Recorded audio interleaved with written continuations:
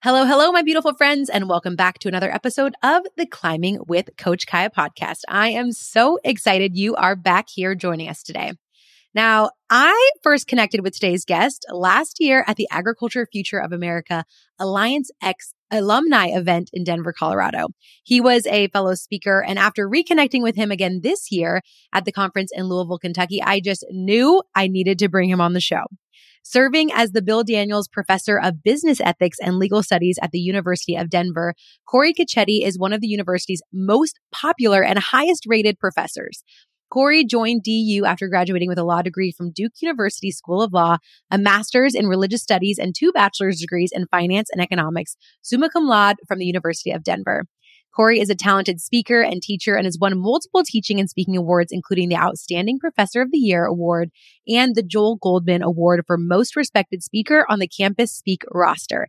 He currently teaches classes on business law and ethics in a department ranked by the Wall Street Journal and Business Week in the top 10 nationwide for producing students with high ethical standards.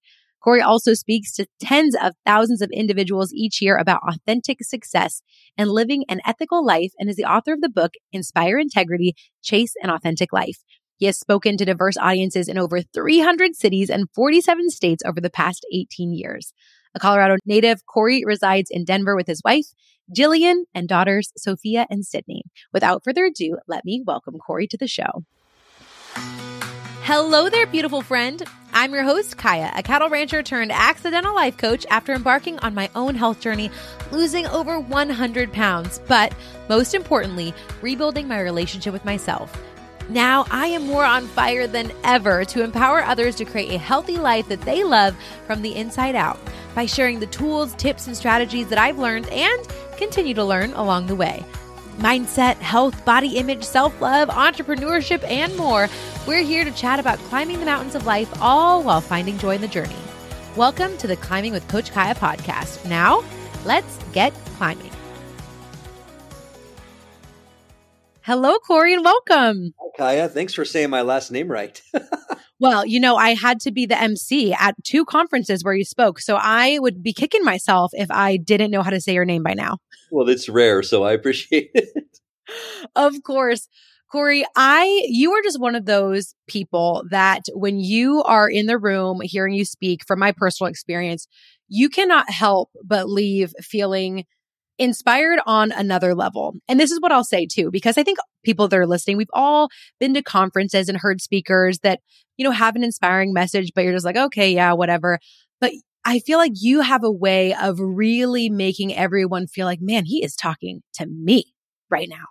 One of my, I have to say, one of my speaking goals is exactly that, so that people retain it long after I leave, because that's the real value, right? But the stuff I talk about, you got to go home and think about and practice. And so that's a huge compliment.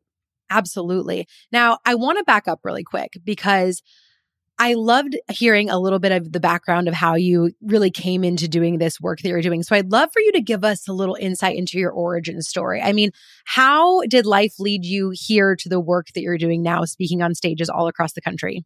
It's funny because I ask my students questions like this. Like, if you could go back and do, let's say they're executive MBA students, they're a little older. If you could go back and do the last 20 years of your life again, would you? And it's a really kind of deep philosophical question. So you would be maybe armed with all the knowledge that you have, but you wouldn't be sure that things would go the way that they did. And I think the right answer to that for a lot of people, for most people, is no. And I would probably say no. I mean, a lot of bad things have happened to me over that time, but I don't think I would have succeeded as often or been as lucky as I had. So I would say no, but it's a really interesting question for your listeners to think about. And if you're younger, you could say, would you go back 5 years till you were 15 or whatever? Interesting question. So I was a corporate lawyer. And I did that because I wanted to be rich. I mean, it's just the dumbest reasons to do. There's a lot easier ways to be rich, right, than to go to law school and walk down that path. And I was going to say, you're really starting behind the 8 ball with debt most of the time when it's law school. So you have all this debt and the hours are long and it's really hard work. And, we were doing things like IPOs. And, if you mess that up, you really mess that up for a lot of important people. And so, you would spend the night there and things. And I just thought, this isn't for me. It's not what I want to do with my life. Money's good, but I'm miserable, right? So I left and I got a job teaching. And I didn't know, again, like I didn't want to be a teacher when I was younger or whatever. And so I started doing this job and it was really compelling to me. And I started to think, this is why I'm on this earth professionally, I think, is to teach somehow. And so I'm doing this and I'm teaching these classes on law.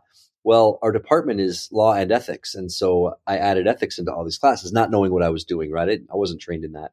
And so at the end of each academic term, I would say, okay, we've done, 10 weeks of law or whatever. Let me give you some life advice for the last class. Let's make it fun. It's been hard. And so I would just make stuff up, like go find a mentor, just like, duh, like Twitter, fortune cookie stuff. And this young woman comes up to me and she goes, I'm in a sorority. I need you to come talk to our sorority. And I said, about what? What are you talking about? She goes, about what you just said, like go in there and give us life advice. And I'm like, okay. So I go in there. They were super nice and kind. Well, apparently her dad ran a company and she goes, I told my dad all about you. He wants you to come talk to his bank. And I said, about what? Like, I'm clueless here. And she goes, just what you said to us at the sorority house. Okay, just go in there. And so I didn't want to be a professional speaker. It wasn't sort of my goal. It organically formed from my work as a teacher. Isn't that interesting? Yeah.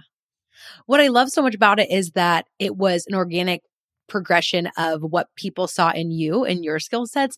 My experience as a speaker thus far was very much the same. I never sought out to be a speaker. People just started asking me to speak. And I have a gift and a problem with not knowing how to say the word no. So I just was a yes girl and I kept yesing myself all the way to becoming whatever it is that I am now, which is kind of funny how that all unfolds.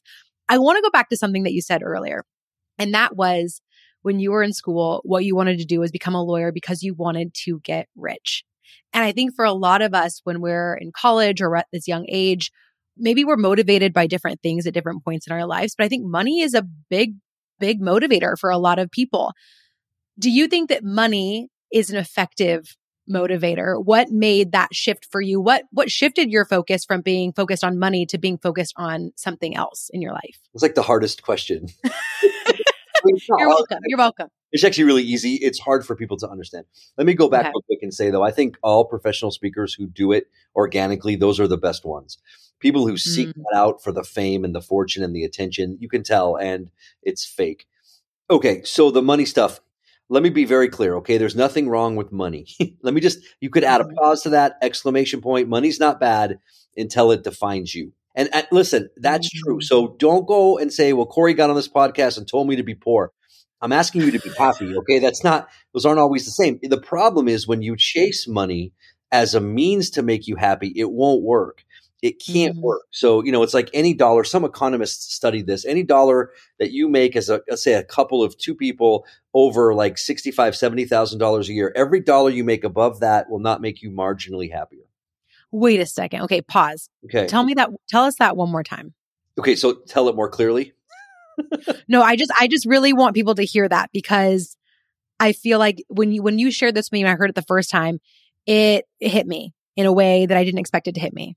And I want people to hear it one more time. Well, this isn't Corey, okay? This is economists. And I think they were trained at University of Chicago, Yale. I don't know. They're smart, okay? Smarter than me. And they did a study that found that any dollar a couple makes above, I think it was $70,000. And you can adjust that with inflation to whatever you want to. Let's just say it's 75, 80,000. Every dollar you make above that a year does not make you marginally happier. So let me tell you how I translate that. If you make $10,000 a year, then yes, money will make you happy if you have more. That isn't most of people listening to this podcast problem, right? So we tend to think if I could make $200,000 a year, $250,000 a year, if I could have a new fancy car, if I could have a new house, if I could have those things, then I would be happy. And that I will take to my grave as not being true because those things don't have the capacity to make a person happy. They're means to an end. And it's mostly an end of getting stuff. It's keeping up with the Joneses, right? So I have no problem with money. I have a nice car. I still like nice things. If someone took those things from me, I'd still be me. That's the question you have to ask yourself. Okay, money's defining you if someone took the things you have away from you, would you be sad, distraught, a totally different person, have lost your identity? Such an important question to really ask about. And I think it's important for me to gut check myself every once in a while because just yesterday I was having a conversation with my husband we were talking about money and I was talking about business and my goals and growth. And I am someone who is a very naturally, innately ambitious person. I have the gift and the curse of wanting more and wanting to reach for more and get to new levels and whatever that means. And money can be a big motivator. And what's so interesting is I remember when I first got my first job offer in Kentucky. It's crazy to go back and think about it now. I think they offered me $32,000 a year. And I said, yes, it sounded like so much money at the time. And as I've made more money, it's almost like I just feel the need to continue adding a zero to something, thinking that that's going to make a big difference. But I think what a lot of us confuse is what we want isn't necessarily the money, but it's what we think the money will mean. Right. And so I would rather your fuel, your motivator, be something way more important. The ability to give back to a community as part of a social contract, whatever. If it's money, that fuel kind of runs out, and and then you'll never get enough of it, right? There'll always be someone who makes more in your sphere. And so then you'll just chase them and it will never end. And the same thing I should just add goes for looks, goes for grades, goes for reputation, goes for resume. All that stuff matters. Like if you have any students listening to this, of course I think your grades matter. I'm a college professor, right? They're bad if they define you. I know a lot of 4.0 students who aren't happy. I know a lot of pretty women who aren't happy. Yeah, absolutely. I know one of your main things that you speak to in your book, which is called Inspire Integrity, Chase an Authentic Life. You talk a lot about authenticity and an authentic life. And if we know that these things that we're chasing shouldn't be the things that define us, I guess my question to you is, what does an authentic life mean? It's where your heart and your actual actions line up. So in no one's heart do they want to be rich. That's a brain thing. In no one's heart do you want to be pretty. Like our minds lead us astray, right? Our heart doesn't want that. Our heart wants us to be content and happy, and it wants us to be with family.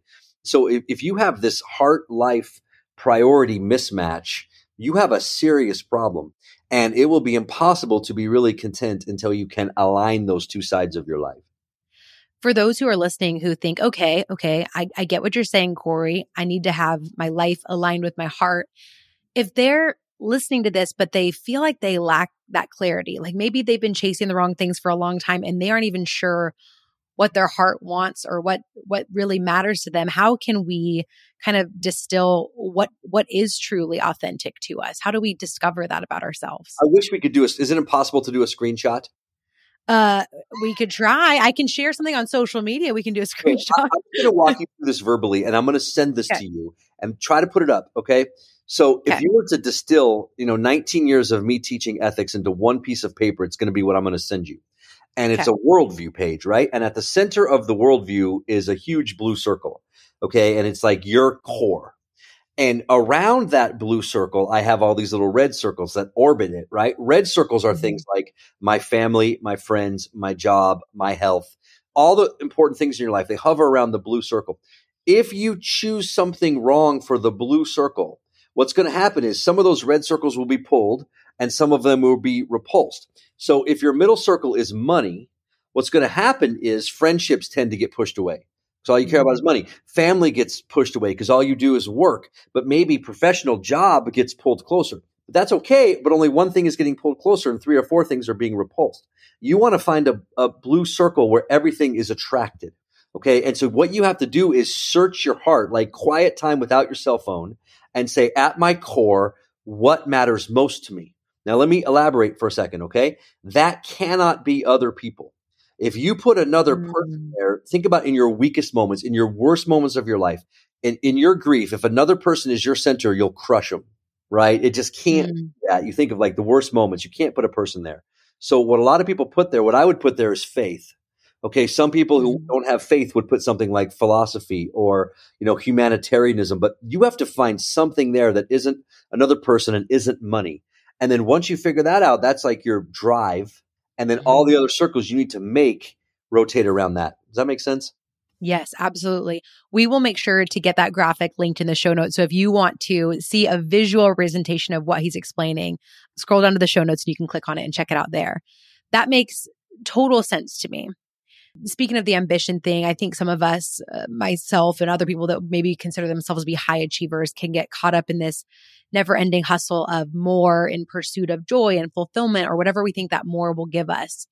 And you shared a story in your talk that I listened to about a rabbit.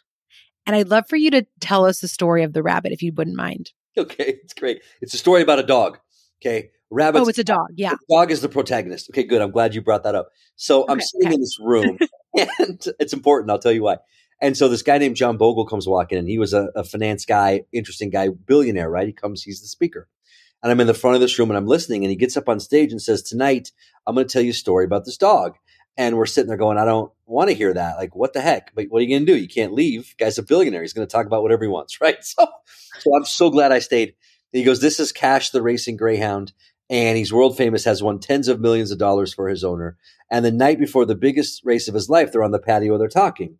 And she looks at the dog and goes, hey, the race is tomorrow. We're going to win. Are you ready? And the dog goes, I'm not going to race tomorrow. Like, I quit. And she goes, wait, the race is tomorrow. We're going to win. It's the eve of the thing. Everyone's here to watch you. Are you hurt? Are you mad at me? She has a bunch of questions. She can't understand why Rabbit would quit or the dog would quit. And she goes, and the dog goes, it's none of that. And she said, tell me why you're quitting. And the dog goes, well, I've been thinking about my life lately, which is really what I ask all my audiences to do, right? Like, think deeply about your life. And ever since I was a little puppy, all I've ever done is run and run and run around these dirt tracks. That's all I've ever done. And it finally occurred to me, those little white rabbits you have us chasing, they're not real. and it's over. And so he says that, right? It took me a while to kind of grasp it. So I'm just sitting there. I didn't get it. And so the end of his speech, here's how he ended. You'll never forget this. He goes, you can never get enough of what you do not need to truly make you happy. Then he just leaves, right? So I'm sitting there in this auditorium and I'm starting to put it together. And I'm thinking, all I've done my entire life is chase this rabbit that I'll probably never catch. And even if I did catch it, what would it matter, right? It's fake.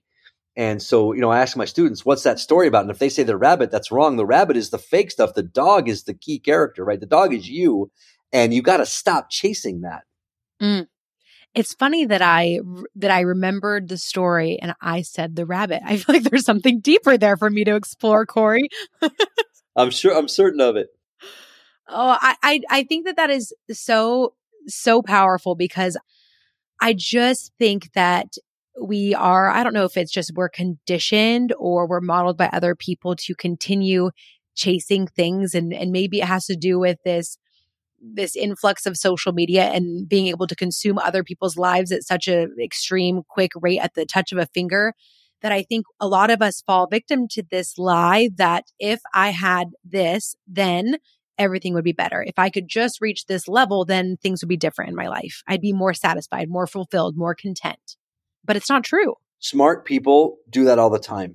And they take these worldly things like the esteem they get at work or their grades or their looks. I mean, think about how many people, that's all they care about is being pretty or being handsome or being skinny. And those lies literally kill my students because I see the eating disorders and I see the depression from that, because you'll never be skinnier than the next person, right? And then if you are, there's someone skinnier and it's really unhealthy. It's amazing to me how smart people fall prey to that. Let me tell you this story. I talked to someone. She goes, I breed these dogs, Corey, because she heard me speak. She goes, do you know what happens when a racing dog actually catches one of those fake rabbits? And I'm like, that's awesome. No, what happens? I'd love to know. And she goes, I can never get that dog to race again. She goes, that dog won't even chase a bone for me. And isn't that the great irony of human life? Like a dog with a hamburger-sized brain, right, realizes what it's chasing is fake. And we humans with the ability to rationalize and philosophize realize what we're chasing is fake and keep going. Why do you think that is? I think it's keeping up with the Joneses, right? It's this sheep effect where we see everyone else doing it and it's powerful, But remember what your mom used to say, like, if everyone jumped off a cliff, would you? Well, how about this? Yes. If everyone, all they chased was being skinny, would you? And the answer would probably be like, yeah. Well, that's ridiculous. It's the same thing as the cliff, right? Mm-hmm. Your mom was right. Yeah. It's so true. It is so true.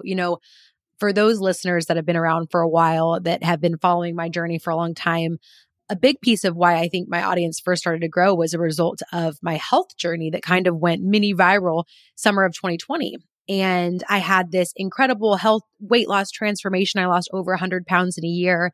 It reached over 1.5 billion people with my health journey story. And I think the big reason for that, Corey, is because before and after pictures are sexy and everybody wants to have that transformation. And what's interesting now, a few years later after that, is I'm getting messages all the time. There is a keto gummy weight loss company that is a scam based out of like Iceland or something random that has stolen my images to promote their products. I get tagged all the time from people selling these gummies and using my before and after pictures to promote it falsely. And I get messages every single day from people that have fallen victim to this scam, that have sent them hundreds of dollars to a company that's never going to send them anything, that is selling something that's a lie. And now my personal brand has kind of really shifted over the last 3 years. I used to talk a lot about weight loss, and now I don't talk about weight loss, and I talk about more of how can we learn to love and embrace ourselves and the skin we're in, and care for ourselves better without this image of happiness and beauty that we were all sold for years and years and years. Because let's be honest, that desire to look a certain way makes companies a lot of money. And it's so easy for us to fall back into that cycle of comparison or wanting to change ourselves to fit this mold, right? Let me say this. Now, first of all, that's really cool. I didn't know that. You need a cease and desist letter. I know. I actually just talked to a reporter this last week about it. She's in Germany because, of course, the scam is translated in German and Russian too.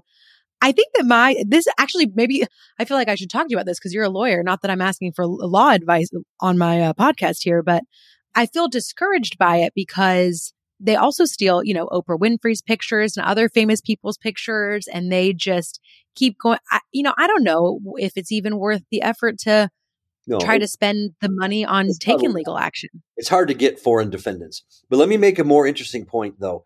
Being thin, like let's say someone is overweight, losing weight is not bad. It's just bad when that is what gets you up in the morning, right? Like, again, I think 100%. That journey of yours is important to show people. My wife's a doctor. Like, if you're obese or whatever, then there's health consequences.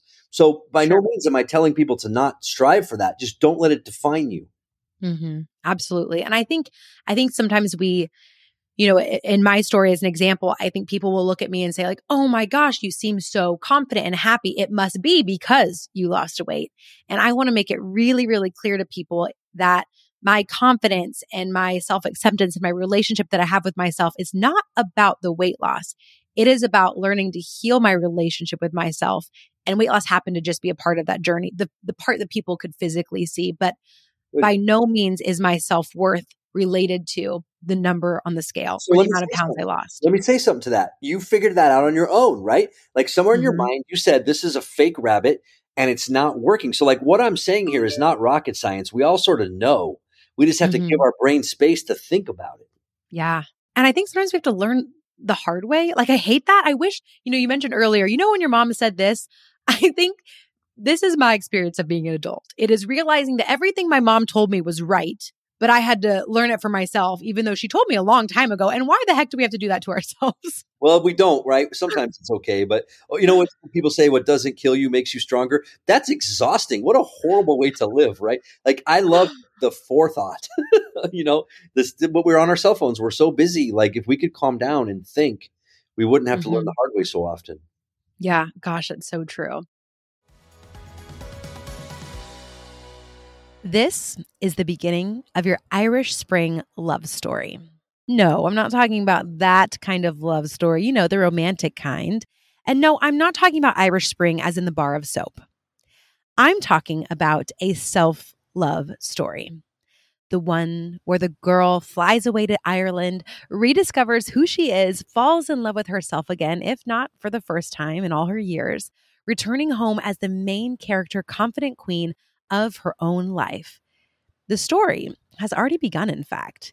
Yes, this is the moment she clicks the link below in the show notes, reads the description, and feels her heart come to life as she wonders, is that for me? Could I do that? Should I go for it on this women's retreat?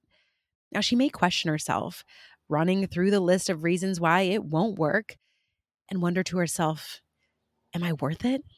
But then she thinks, if not now, then when? And she finally says, after a long, deep breath, screw it. I'm finally saying yes to me.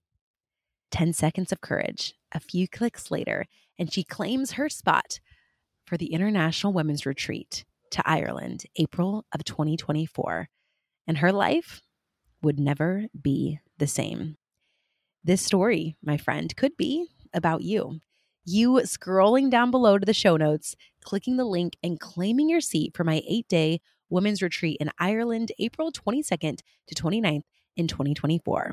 There are still a handful of seats left, and one of them has your name on it.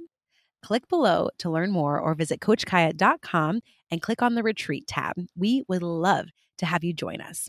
This love story, it's already begun. The moment you realize you, my friend, are absolutely worth it. Having worked with so many college students and speaking all over the country, what would you say is the number one struggle that you see your students facing in their life? Since they were kids, they've been overprogrammed, right? So it's always been get up in the morning, finish the homework you didn't finish, rush to school, we're probably going to be late, get to school. Now they're in 6 or 7 different subjects, right?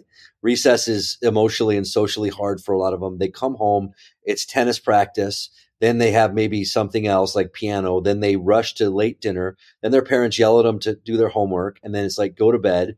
And then you get up the next day and it's the same. And so then you go to college and now you don't have anyone watching over you. And so you just do the same thing, right? But now you have no one watching over you. So now you're going to bed at 4 a.m, right? You're not eating breakfast. So then you graduate from college and that's all you've ever known. And so you take your job and you work Monday through Saturday, 10 hours a day. And then Sunday's filled with other stuff. And now you are overweight, not healthy. And now you don't have any friends. And it's this being overprogrammed and they know it's not right, but they have to keep up, they think, with all their friends. And so what I tell them is, man, you need like a 1-page resume that has some weight to it, as opposed to a 4-page resume that's 4 pages, but useless. That's so good. There was a quote that you shared in your talk, and I wrote it down. I can't remember which philosopher said it, but I was thinking about it this morning because a place where I'm at right now in my business and my life, Corey, is I'm a multi-passionate person and I like to do a lot of things. So I say yes to things. So I feel like I have 17 jobs. And I know what I need right now in my life is to focus on doing less. And that feels like a foreign concept to me. And it kind of sounds like maybe what you're saying is this pattern of, I was praised for doing a lot and succeeding at a lot of things from a young age when I started my career. And I want to do less things. And I don't want to butcher this quote, but it was something about beware the barrenness of an overly busy life. Is that the right quote? Okay. Tell me more about that. Okay, so first of all, would you call yourself multi-passionate? It's nonsense. I'm a multi-passionate person, yes. We come up with these words to justify our BS. Like that's the dumbest word I've ever heard. So this is attributed to Are you calling me out right now, Corey? Are you calling me out on my BS? I need it, but I've never heard that before, right? We just come up with stuff to justify it. That's nonsense. So I would take that word and throw it out. But this is attributed to Socrates. Beware the barrenness of an overly busy life. Now, who knows if he wrote it or not? It doesn't matter. It's really powerful because in my life, when I've been really busy, I've also been very lonely. And so then I'm a smart person and I go, gosh, I guess I'm not doing enough because I'm lonely. So then I do more. And the unhappiness just multiplies because that's what's making you lonely is that you're too busy. How do we break the pattern? This is another hard question. These are good questions. You didn't run any of these by me. No, this is all off the cuff here. We're an improv podcast. I get asked all the time, like, okay, Corey, so how? Right? Like you tell me to do this, how? Tell me to, and what they want from me is like 10 steps, okay, between now and Friday. Right. I don't have that, right? All I can say to you is in your mind, be stubborn enough to know that it's wrong and get up the next day and try to be better. And then if you fail, you get up on Wednesday and you try to be better. I mean, that doesn't sell a lot of books, right? But that's the answer. Isn't it funny that the most powerful true things are often simple, but so dang challenging and hard? Well, it doesn't give you this little thing to put up on your fridge. Tuesday is for being happy. Well, it's actually 365 days a year you have to try. Yeah, it's so true. Even with the health journey thing, I think people are always like, okay, I want this to happen. So can you just tell me what to do, what to eat, how to move my body? And I'm like, this is the thing I think most of us actually know. We know. But knowing better and doing better are two different things. It's just, you have to practice being good and you have to practice being healthy and you have to practice calming down. And so we grasp our lives really tightly. Like it sounds like you're grasping all your endeavors very tightly, but like in my faith tradition, that would be an idol, right? You would hold on to that. You're not supposed to hold on to idols. Like you're grasping it. Like ask yourself, what are you grasping too tightly and release some of it. Mm-hmm. I feel like this podcast interview is perfectly timely for me. Corey, I'm basically turning this into a free coaching call for me from you. So thank you. Well, listen, I did all this myself and I just, again, learned a lot of it the hard way, like you said. I mean, I have an Absolutely. advantage because I get to think about this every day. Like I've thought about this every day for the last 19 years. So if it sounds easy for me to say, it's just because I've thought about it so much. Sure. I know another big pillar of what you do, what you teach and what you talk about is what you refer to as values-based leadership. Can you tell me a little bit more about what that is? So, it's funny. In this country, we have thousands and thousands of leadership programs, right? And they're really, really expensive. But if you look them up and you look at the syllabi of all of them, ethics isn't even mentioned, right? Like we are teaching leadership to a nation of people without even using that word. And my point Mm, is that is never going to stick and it's never going to work. If you look at all the companies who've ever cheated, right, there's unethical behavior, like obviously, right? They forge a financial statement, they shred documents, whatever, and they lie. But where does that come from? It doesn't it's not a work thing. Like at 9 o'clock, guy comes in and becomes a liar. It's always that way, right? Like I think attacking the personal piece of ethics is critical to business ethics, right? And we don't do that in this country. We just go after the business part, and that's wrong. And so you have to look at your character as a person at home and at work. And if you fix that, you'll fix the business piece. mm. I was just having a conversation with my husband this weekend about not this specifically, but you were talking about how the personal piece is how you fix the business piece. And I was basically complaining to him, I'll be honest, about how the benefit of what I do and also the challenge of what I do is that I am the business. And I was trying to express to him how when I feel like I'm in a funk, my business also feels like it's in a funk because it is an extension of me. And I think sometimes, and I know that this is a specific example because I am a solopreneur, an entrepreneur, and it's just me on the team full time. But this is true of corporate businesses too, right? Our personal ethics influence the leadership in whatever that role is, right? So yeah, you're just one person. It's so funny how we try to live all these different personas. But to me, you're the same person you are at work, at home, at school. Like if you lie Hmm. at home, you'll lie at work. If you cheat at work, you'll cheat at home. Hmm. So just being one person though, isn't that refreshing? Like you only have one hat to wear.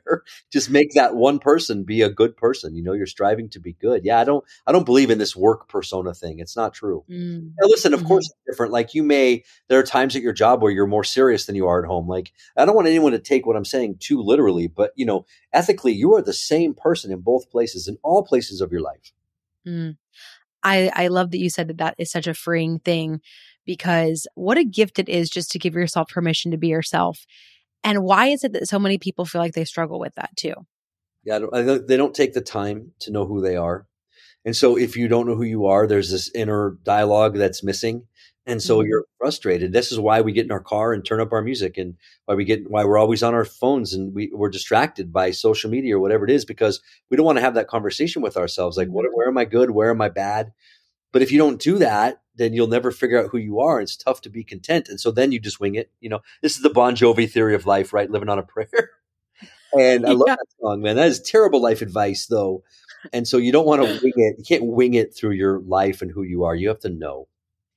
We do live in such a distracting world, and I'm so guilty of being distracted a lot of the time. And in some of my coaching programs or when I host retreats and I talk to women, one of the tools that I have found really impactful in my life and that I recommend folks that are trying to figure out who they are, rediscover, reconnect with themselves is journaling. I believe in journaling. There's lots of different tools you can do to do this, but there's a lot of women who I've talked to who are afraid to journal. And I ask them, what are you afraid of? And they are afraid of being alone with their thoughts. They are afraid of getting to know themselves. And so they continue to tune out from themselves by tuning into maybe you're listening to this podcast right now as a distraction from being alone with your thoughts. We listen to music, we scroll social media, we do all these things. We numb out with food, we numb out with alcohol, we numb out with all sorts of different ways. And I think it's so interesting to think about what we're afraid of. Why are we afraid of ourselves or to get to know ourselves? Is it because we're going to find out something that we don't think we'll like, or what is it that we're so afraid to learn about ourselves? Well, and I don't say any of this to shame anybody, right? Like your journal isn't Right. for you to shame yourself. Like, okay, so let's say Hmm. you want to write about your friendships in today's journal and you don't have any good ones. And so then you write 2 pages and think about how horrible of a person you are. That's the wrong intent and motivation, right? You have to write it to figure out where you are, then how Mhm. would I like to be better? Like all of this needs to be turned Mhm. real positive. So to me, journaling and things like that would be a real positive exercise. And if your Yeah. brain takes it negative, then, you have to, again, be stubborn and turn that off. Yeah. I like to encourage people to be, I like to say, compassionately curious. And I say compassionately curious because I think that we have a tendency to be our own worst enemies, we are so judgmental of ourselves. And I think that when it comes to self discovery and reconnecting with who we are, figuring out who we even are, we have to do so with this total compassion and no judgment. And it's hard for some of us to be able to remove that. But I'm with you. I think that journaling can be a really powerful tool for self-awareness. And writing down the things that are true, it might be hard for you to realize and accept them, but also you cannot decide how you want to change your life until you're aware of where you even currently stand. Well, and you can't always trust your friends to tell you because either they True. won't or they're sycophants or they just, don't want to make you mad because they know how you'll react. And so you do want people in your life who will tell you the truth and who will also love you, but you need both. But really it's the computer and the pen and paper and you or whatever, that's when, it's just you and you got to be Yeah. honest. Yeah. I love that. This podcast, Corey, is called Climbing, and it's a metaphor for life and climbing the mountains of life with the highs and the high peaks and the low valleys. And I like to ask every one of my guests that comes here on the show, what is a mountain that you feel like you are currently climbing in your life or your career? It's fun. So it's fun to be old, right? Like the professional mountains. I mean, I'm not that old, I guess, but the professional mountains are sort of climbed. I don't have to do that now. I just got to kind of enjoy my job and my life, and it's really awesome to be there. So, but right Mhm. now I'm trying to, my dad. I have two beautiful little girls. They're 6 and 9. So I'm trying to be a husband to my wife and a father to these girls, and also do these jobs. Which even though I'm, been doing it for a long time, they're still decently hard. Like if I go in front of an audience and mess up, I'll never get another speech ever again. Right. So it's this sort of, it's work-life balance is not the right thing because I'm pretty good at that. It's just, I have to get my brain to dedicate really good time when I'm with my Mm. kids and be really efficient when I'm at work. I love that. One of the follow-up questions I like to ask here, because I think for too many years, I believed that joy was something that happened when you reached the peak. And what I've come to understand is that joy is actually something you get to choose in the process and the journey. And so in that climb right now and the balancing being a parent and a successful professional, where are you finding the most joy in that journey right now? Well, and that is so true. Every good epic story is about the journey, and a Mm, really good author will trick you into thinking it's about the outcome. So if you mhm, ever read The Count of Monte Cristo or go watch that movie or something, it's the same thing, right? Like the whole quest is trying to figure out whether you want to take vengeance on someone that hurt you bad. And what you do when you start reading that book is you go, yeah, I can't wait till he gets to the end and can kill this guy or whatever. And then when he gets to the end, it's the last thing he wants to do. And it's anticlimactic mm, unless you've actually been following the journey, right? So, mm. so for me, it's interesting. My little kids, every little kid is different at a different age, right? They need something different, and when they're little, it's different now. When they're 9 and 6, they have all kinds of questions, and I get to bring them to my speeches with me and stuff, and it's just such a joy to be able to do that. I love that. I think that's so great. I feel like, especially being a parent, I feel like your perspective, I imagine once you become a parent, your perspective on life changes for some reason. I'm not a parent yet. I hope to have that journey one day. Thinking about your little girls, what is your hope for them Let me in the tell you the future? most important thing I'll tell you today. Okay. If you were to ask me my top 20 memories of my entire life, all of them would have to do with my family. Like I Mm, love my kids, and I get to do really cool things. Like I get to talk to packed basketball arenas, and I've spoken to the Federal Reserve and at MIT and whatever. That doesn't even make my top 20 list. And so, if you really drill that down to what that means is you should never put your job ahead of your family. Like don't put things ahead of your family. mm, And that's the most important thing I'll say today, probably. And you'll be tempted to, right? But like when you have kids and you start to realize that, like I never wanted kids. I didn't come from a great family. I didn't want kids. But man, I'm so glad. I'd have 6 more if I could. It's so joyful and fulfilling. And it doesn't mean you can't be successful professionally, but like if you see all these celebrities who die, like if you think about the most famous people who've died in the last 2 months or whatever, we don't even care anymore. Like they're just dead, mm, and so their life might have meant something, but unless you're George Washington or Martin Luther King Jr. or something, like nobody cares. But there are 3 people who care deeply about me. which is my family, and so I want to put my energy into that. I love that. I think that's so, so important. I think it's easy for us to get distracted by the things that we think matter that really don't at the end of the day. You mentioned that you didn't come from a great family. So at what point, or I guess, has your perspective on family been influenced by your upbringing, or when did you kind of realize that family was the most important part, or has that always been part of your philosophy? Well, it hasn't, right? Like I said, I wanted to be rich in law school or whatever. And to be fair, look, if I retired tomorrow or got fired tomorrow or whatever, I still feel like I had a really fulfilling and successful career. Like I've got to be on a stage in front of millions of people, so it's not as if I haven't been professionally successful. And again, it's back to that literal. Don't take this too literally. Like your job does matter. And the profession you choose, of course it matters, right? It just can't be your most important thing. And so for me, I just wanted to be a father different from my father, who wasn't very involved. He wasn't around. I never really saw. And it's not that I'm mad at him or whatever. It's the same sort of thing. I just want to be different. And that's talk about fuel. That's the kind of fuel that never runs out for me. I love that. Corey, this has just been such a wonderful conversation. I feel like I could talk to you forever. Before we wrap up today's podcast, is there anything else that you want to share with our listeners or leave them with? Well, okay. You kind of asked me such good questions that there's a poem. Can I share the poem by Emerson? Of course. Yeah. It's attributed to Emerson. I don't know if he wrote it. It doesn't matter. It's called Success. So if you wanted to Google it, that's what you would look up. Poem Success by Emerson or whatever. And in the line, there's a line in there that says you leave a legacy by a healthy child, a garden patch, or a redeemed social condition, right? And if you really think about what that means, it means it's just as valuable to cure cancer as it is to be a good dad. I mean, and those legacies are the same, right? If you really think about it. And, I'll ask my audiences sometime, I'll say, this is controversial. I'll say, raise your hand if you agree with me. I would prefer a society of extraordinary fathers over a cure for cancer. And I just watch. And 90% of the room puts their hands up. And it's not like they've had any chance to think about that before I just sprung it on them, right? But those things are equal. And I think a lot of us professionally go, if I don't do the equivalent of curing cancer in my job, I'm a loser. That's not true, right? You do your best, you forget the rest, you go home and you be a good spouse, a good friend, a good parent. And if you also cure cancer, great. I love that because I think that just is going to empower every single listener, that the work that you do just by being a good human and loving your people well is wildly impactful. And I think that the way that we change the world starts in our homes, right? I think that if you were to ask me my legacy, I would say I'm out there trying to make people part of stronger families. That's so good. If I stopped one couple from getting divorced, and I already know it's probably done that with hundreds. For the most part, that's a good thing. Yeah, that's amazing. Or someone's a better parent because of it, or someone now decides to coach the soccer team instead of working Saturdays. That's huge. Mm-hmm.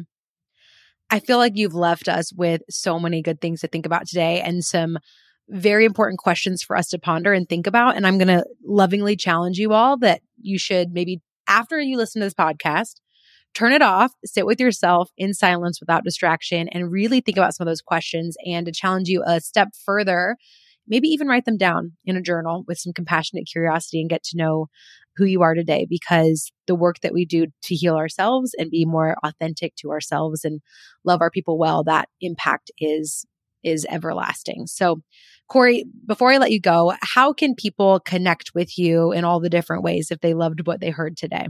Well, and Kaya, you're great. You and I are on the same page. Like, you're an awesome person. And thank you. Times I've met you, I've just been really impressed. So this is really cool that you're doing this. My website is CoreySpeaks.com. So CoreySpeaks.com. And the book is called Inspire Integrity, and it's on Amazon. Amazing. I will make sure to have both of those linked down below in the show notes so you can easily grab them, as well as that graphic we talked about earlier. Corey, thank you again so much for just sharing your wisdom with us. And I hope, listeners, that you someday have a chance to be able to be in the same room and space as Corey and hear him speak, because he is, I know that you've enjoyed this episode, but it is just such a cool experience to see you do what you do. I am inspired by you, Corey, on a personal level and a professional level. I love your presence, and just the work that you're doing out there, I know is changing lives in a really, really big way. So thank you. Thank you. And thank you, listener, for tuning into another episode of the Climbing with Coach Kaya podcast. We'll see you right back here, same time, same place next week. Thank you so much for tuning into another episode of the Climbing with Coach Kaya podcast. If you enjoyed what you heard today, please hit subscribe and leave me a review sharing what you loved most. Come hang out with me on Instagram and Facebook to keep the conversation going as we continue to find joy in the journey. Until next time, I am cheering for you, friend. Keep climbing, and we'll chat soon.